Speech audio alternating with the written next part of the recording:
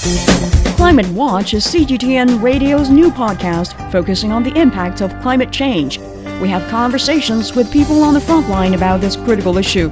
Listen to Climate Watch on all major podcast platforms and join us in taking action to save the planet we call home. Find out what the whole world is thinking in the agenda. The robots are coming. In 2022, the industrial robotics sector was worth around $48.5 billion. But in 10 years' time, experts predict it will be worth more than 3 times that, more than $148 billion. So how will that happen? And what does it mean for global industrial growth? Swedish multinational ABB has made major investments in both China and the United States and recently announced plans for a $280 million robotics hub just outside Stockholm. Well, joining me now is the president of ABB Robotics, Mark Segura. Now, why the push to invest in manufacturing in Europe now, and why is Sweden the place to do it? Well, there are so many factors that indicate to us that now it's the right moment to further invest on our strengths here in Europe as ABB in robotics. First and foremost, there are secular trends in the industry that will require more automation, more robotics in the future. You can take, for example, the aging population, which is driving labor and talent shortage. That's really becoming a burning topic in many countries in Europe. In 2035, for example, we are going to have 50 million less people to work in our factories, in our industries and services. And that, just to keep the output, we need to do more with less input to be more sustainable, but also with less resources and more talent and more automation to keep up our competitiveness in Europe. So that is one factor. Of course, there are other trends like becoming even more efficient in our manufacturing to drive sustainability, and automation is really a big driver for efficiency. And also other trends like, nearshoring and reshoring of some elements of the production. All that together indicates that we expect a 7% CAGR in the coming years for robotics in Europe, and we really want to support that, so with an expanded capacity and creating more value for our customers. And why in Sweden? Of course, when you think about this type of investments, you do them for the mid and the long term. And it was very clear for us that we had to continue to build on the legacy and heritage of Sweden, our creator of robotics, where next year it will be 50 years that we delivered the first electric and microprocessor control robot to the market. And we've grown and developed from there to Europe all these decades. And that's the best place to continue our journey. And it's all part of this local to local production strategy, isn't it? Tell us a little bit more about that. Yeah, this is in fact not new. We in robotics have always wanted to be close to our markets, close to our customers, and so that we've had the Västerås factory, and last year we opened up, we were the first one moving to China, and last year, as you know, we really opened up our mega factory in Shanghai to serve China and Asia, but also for many years we've had our factory in Michigan in the US to serve the North American market. So this region for region local strategy to be close and responsive to our markets, we have always had that. Now, when it comes to our European base, it was time to upgrade our facility, to modernize it, to increase capacity, to adopt the new technology so we can continue to better serve this growing demand of robots in Europe. I wonder to what extent green considerations come into what you're doing with operations in Sweden. Let me talk you a bit about this new campus because it's really exciting for us. We will combine in one place manufacturing, production, research and development, but also training. And we will do that, of course, the facility is going to meet the highest sustainability criteria in Sweden, which is the gold certification. We're going to have solar power in the roof, which will supply 55% of our total electricity needs. But the factory itself also will be designed in a way to be really efficient. We're going to have automatic warehouse delivering the parts to the assembly robotic lines with people working in collaboration with robots, with cobots. The material flow served by autonomous mobile robot and having the R&D co-located and open up to work and co-develop with academia, with the startups, with our customers to create a thrilling innovation ecosystem. That's why we really call it a campus, which is much more beyond just a production unit. You mentioned cobots there. So what's the difference between a robot and a cobot? A cobot is still, it is a robot. It's a programmable multi-axis machine run by a controller, but the CO stands for collaborative robot. So cobots are robots that are designed from a safety perspective, but also from a user interface perspective to be really close to persons, to really share tasks with humans in a safe way, but also in a ease of use, in a very easy use of work with the robot. So that is particularly important for small companies that are early adopters of are starting in robotics, so they can start small, they can start in an easy way, and then can, let's say, learn and follow this journey of upgrading and becoming more competitive, adopting then broader automation. So cobot is really a very important part of our portfolio because it will support and address a growing market, which in Europe, small and medium enterprises, of course, they need to become more competitive. Well, that's something I wanted to ask you about. You know, who is buying? Because I wonder, is it still, you know, the big construction and automotive firms, or are you finding that there's an appeal to small and medium-sized businesses looking at ways to mitigate tight labour markets? Yeah, absolutely. We see that in any segment of the industrial space and beyond, also in logistics and in e-commerce. We're having a tremendous lack of people and talent, and that it's not going to improve. I mean, demographics is what it is.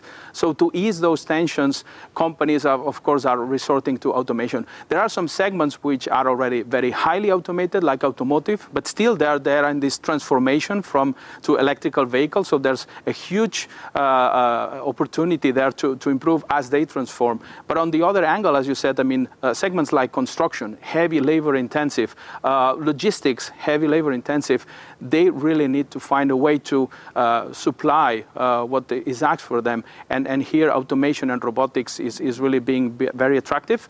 And we're having a lot of interest and development in these new segments. Also, you can take healthcare, pharmaceuticals, even in food service industry. Robotics is much more today than building cars, and it will be even more in the near future. So what you're talking about is your robots, you know, filling a skills gap. But will you always need people to program them, or do you think we're at the cusp of an industrial revolution that will just change everything in industry as we know it? Yeah, of course. The nice thing of robotics is that it rides on any exponential technology development. So if the mobile industry is developing, I mean, cheap performance cameras, now we can afford to put cameras in the robots. If the auto industry is developing batteries for autonomous cars, we can put now batteries in our autonomous mobile robots. So we can really, I mean, absorb all these developments to create more value with the robots. But we are really convinced that even with all this AI advancement, robots will primarily continue to be a tool to amplify humans, to elevate work. And that you can see today in very automated factories. They just became more successful. There are different and new type of jobs there, and basically the companies that succeed over time, they also grow and have better and more quality employment. But also at the same time, in small industries that they don't have maybe the means of large companies, these technologies will make robots easy to adopt. And that's very important, because if they cannot adopt it, because they cannot find very qualified people to program and operate the robots, they will not be able to have a chance to benefit from that benefit. So we are really working to lower that barrier of entrance, so everyone can really handle and operate the robot for their own purpose. And that's both things are going to play very well in the future. So you're talking about ease of using robotics, about how it's going to help everyone, but I wonder if it's actually something that maybe we should be fearing, because, you know, the whole big conversation around the world right now is around AI. I'm just wondering how that fits into the whole robotics industry, and if we should be scared. Of course, there's a lot of excitement now about certain developments in artificial intelligence like generative AI, ChatGPT. But when you talk about robotics and industrial robotics, first, there is a very strong regulation about safety. The robots have to be caged, and if they're not, there has to be a proper risk assessment. So co-workers are protected. But then again, how AI is applied to robotics, again, is not that the robots are taking away, I mean, the intellectual work from the people. They are amplified to do more applications of tedious and repetitive and physical work, which is not rewarding. Less and less people are keen to do that.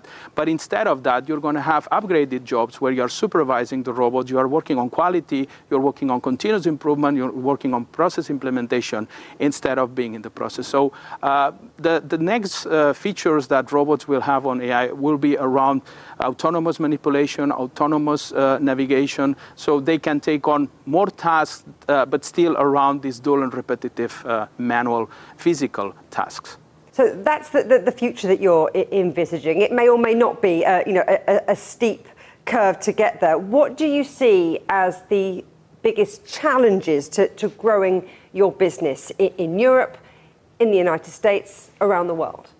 I think in general, of course, first we need to be smart users of these technology developments, again, to make robots easier to use, but at the same time, education. We are really excited about, again, bringing these technologies an opportunity to elevate work, and that means that we need first to upskill and retrain the existing workforce so they can develop, but at the same time we really need to train the new generation so they are coming into the market already educated in and seeing the world through the eyes of robotics and automation, which ultimately is to see the eyes of performance, efficiency, and ultimately sustainability. So skills, training, that's something that you see as a potential obstacle if it's not fixed. What are the other big challenges to growing the way you want to? Every market has its demand and supply cycles, and that we just need to go with it. But again, the secular trends are there in terms of labor shortage, the need for productivity, need for sustainability, the value chain, resilience. The challenge is to continue to grow. On one hand, for example, now in some regions, the cost of capital has increased, so that's putting more of a burden on capital investment. In other regions, is more about the general economic climate, but again, that's cyclical. But again, going back to the point, I think it's very much about educating, not only educating technical people, but educating also the managers, especially in this small and medium-sized company, that they have not been exposed, like in other industries like automotive and so on, to really be born from an automation thinking. That education, that exposure, that learning on, and that's a big part of the economy. That's really, really the blue ocean where the robotics industry is trying to crack into to support them and also to expand the business. What about getting the stuff you need to build these robots of the future? You need a lot of chips, a lot of semiconductor chips, and there's a big squeeze on that around the world. So what are companies like yours doing about that? Well, I think we all have tried to learn our lessons from the supply chain challenges that happened over the last years. And I think we're taking, the smart actions as many others are doing. Of course, we are reviewing our supply chain. We are reviewing our single source, and we are developing architectures that are more flexible and less dependent on a particular single component, so we can probably be more flexible to adapting to certain developments on the supply chain. No one can really have a recipe to be 100% shielded from any turbulence, but I think we've taken good lessons and applying into our controller architecture to be more resilient going forward. Mark Segura, thank you very much. Thank you. Have a great day. Still to come here on the agenda, intelligent transformation, how robots are transforming Chinese manufacturing. Welcome back to the agenda. China is now the world's largest industrial robot market, accounting for more than half of the world's total. And the country has plans to increase the use of robots still further in sectors from energy to education, agriculture to healthcare. Well, here to explain how that might happen is Georg Stieler, Managing Director of STM China, robotics consultancy. Georg, thanks for coming on the agenda. Now, you have said that the situation in robotics in China has never been so exciting. Why is that? Well, as you just said, China is, I think, responsible for every second industrial robot sold in the world, or even a little bit more right now. And this way, it's setting major trends for industrial automation. It was first in the manufacturing of electronic products, such as smartphones and tablets in the last couple of years, but now also in electric cars, where China is the biggest exporter of the world, batteries and photovoltaics. These are applications that do not exist or only exist to a very limited extent in Europe and the US. And because China is a leader in these areas, companies there are benefiting from the corresponding economies of scale and learning effects. You mentioned electric vehicles, you've mentioned from batteries there. I mean, are those still the most important sectors in the robotics business, or do you think things like solar are going to see growth in investment and funding? Traditionally, the automotive industry has been the largest sales market for robots. That has been like that for decades. It was China that changed that in the years 2017, 2018, when there were more robots deployed in the manufacturing of computers and consumer and communication electronics. That changed again during the last 2 or 3 years when we had the super cycle in the ramp up of new production capacities for electric vehicles. So we see that the automotive industry is responsible for more than a quarter of robot sales in China at the moment. There are industries that are growing faster, like you mentioned, photovoltaics and batteries. The capacity for the production of solar modules in China is expected to more than double this year. Accordingly, this market is growing very fast as a sales market, but it's still only 6% compared to the 26% of automotive. Batteries is large, it's 12%, but we still see automotive and consumer electronics as the major sales markets for robots, also for the foreseeable future.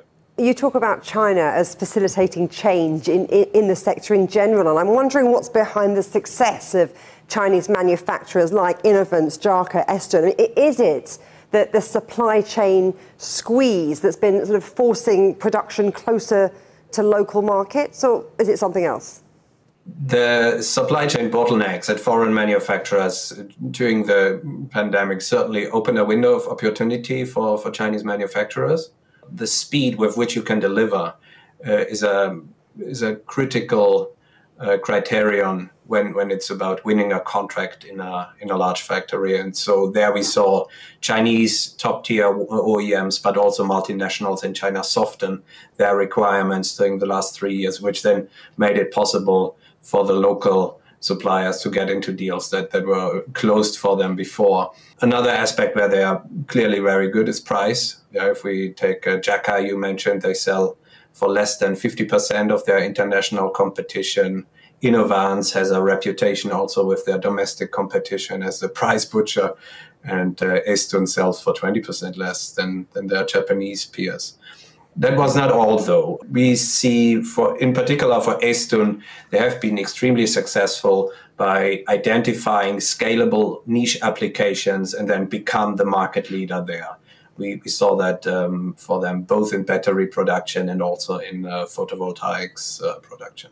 But I wonder about skills as well, because the Chinese government has invested very heavily in STEM, hasn't it, in education and in training. And I wonder to what extent that plays into the growth story of robotics in China. When we started covering the Chinese robotics industry about 10 years ago, we still heard a lot of complaint about the lack of skilled robotics engineers, in particular on the system integrator side. And this continued, and it still is an issue today sometimes. But comparing that to the situation in Central Europe, it's unthinkable these days that the position of a project engineer will be vacant for 6 or 9 months, as we are seeing this in Germany or Switzerland these days. So from that perspective, the strategy of the Chinese government paid off, and it was accompanied by the dynamics of the Chinese location as a manufacturing place in the world. The industry just developed with that, and that also solved part of the skill gap. So what is happening with European robotics companies in China? They are localizing. They have been trying this for years. We saw that 5 years ago, they were already trying to source more components locally. That was a big challenge back then because there were just not good enough suppliers. But in the meantime, we have local suppliers for gears and for servos. So they are manufacturing more in China now. ABB, KUKA, Fanuc, they have some of the most advanced robot facilities there in the world. They also develop more in the local market. That was for some of them also quite a challenge, because somebody who has not lived in China, it's difficult to understand the speed of the developments there. So the local subsidiaries also need to have a corresponding degree of autonomy to make their own decisions. And then they can be also in kind of provide advice for new industries, as we have them, electric vehicles, where China is just at the spearhead of evolution. And what trends are you seeing for Chinese robotic companies in foreign markets? We have seen Chinese companies trying to escape the price war in their home market for quite some time. The first ones were companies like Geek Plus, mobile robot manufacturers who can sell their robots for 2 or 3 times the price than in China when they go to Europe. And we see that the cobot manufacturers, they are following them. We expect to see a lot of more Chinese collaborative robots in Europe and in Latin America. So they are clearly going abroad. We also see that to hedge the risks of geopolitical tensions, that Chinese component manufacturers are increasingly setting up branches in Southeast Asia, in Mexico, but also in Europe. So these are 2 major trends. And then we see that companies like BYD or CATL, that they are setting up plants outside of China, or Chinese electronic contract manufacturers like Luxshare, and they still make their purchasing decisions in China. So they are bringing their established Chinese suppliers with them around the world. We've talked a lot about manufacturing, about automotive in particular, and the scope for battery production as well, and the role that robots can play. But what about other sectors like healthcare, education, elder care? Let's talk about the increasing importance of the role of robotics in those fields. Yeah. So for robotics in education is already quite a market. We see a lot of very competitively priced desktop robots produced in southern China, in the area of Guangzhou, Shenzhen. And they are also being applied here at research institutions. And that just makes it much easier when a school can buy such a robot for 1,000 or 2,000 euro instead of 20,000 like it used to be. In healthcare, we see the majority in laboratories. During COVID, there were a lot of robots sold to handle the testing of COVID tests. And we see more now in other labs. So that frees up the skilled labor force to focus on the things where they really make the money with. What role do you think AI and new technology is going to play in enhancing that human interaction with robots? I mean, that's essential. And this is also where many companies have high hopes for. We have a lot of craze about ChatGPT and what kind of content AI suddenly can produce. We see first steps where manuals for robots are being. You don't have to read through a PDF anymore. You will just ask a question. These are baby steps. 99% of the robots out in the field are still very stupid. They are hard programmed, and if they meet an object somewhere where it's not supposed to be, they will either stop or they will destroy it. AI will help to make the vision of the robots better than it is today, and it will also help the robots then to make their own decisions and make them much more flexible, and therefore open up a vast array of applications. And before that, we will already see that's not necessarily AI, that's just software. We see simplified programming with smarter user interfaces and larger application libraries that will also allow you and me to program a robot without a single line of code. Georg Stieler, thank you very much. Thank you for having me.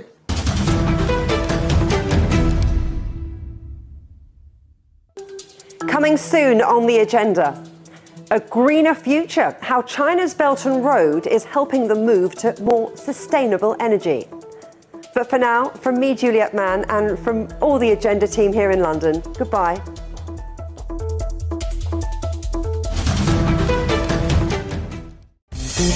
Climate Watch is CGTN Radio's new podcast focusing on the impact of climate change. We have conversations with people on the front line about this critical issue. Listen to Climate Watch on all major podcast platforms and join us in taking action to save the planet we call home.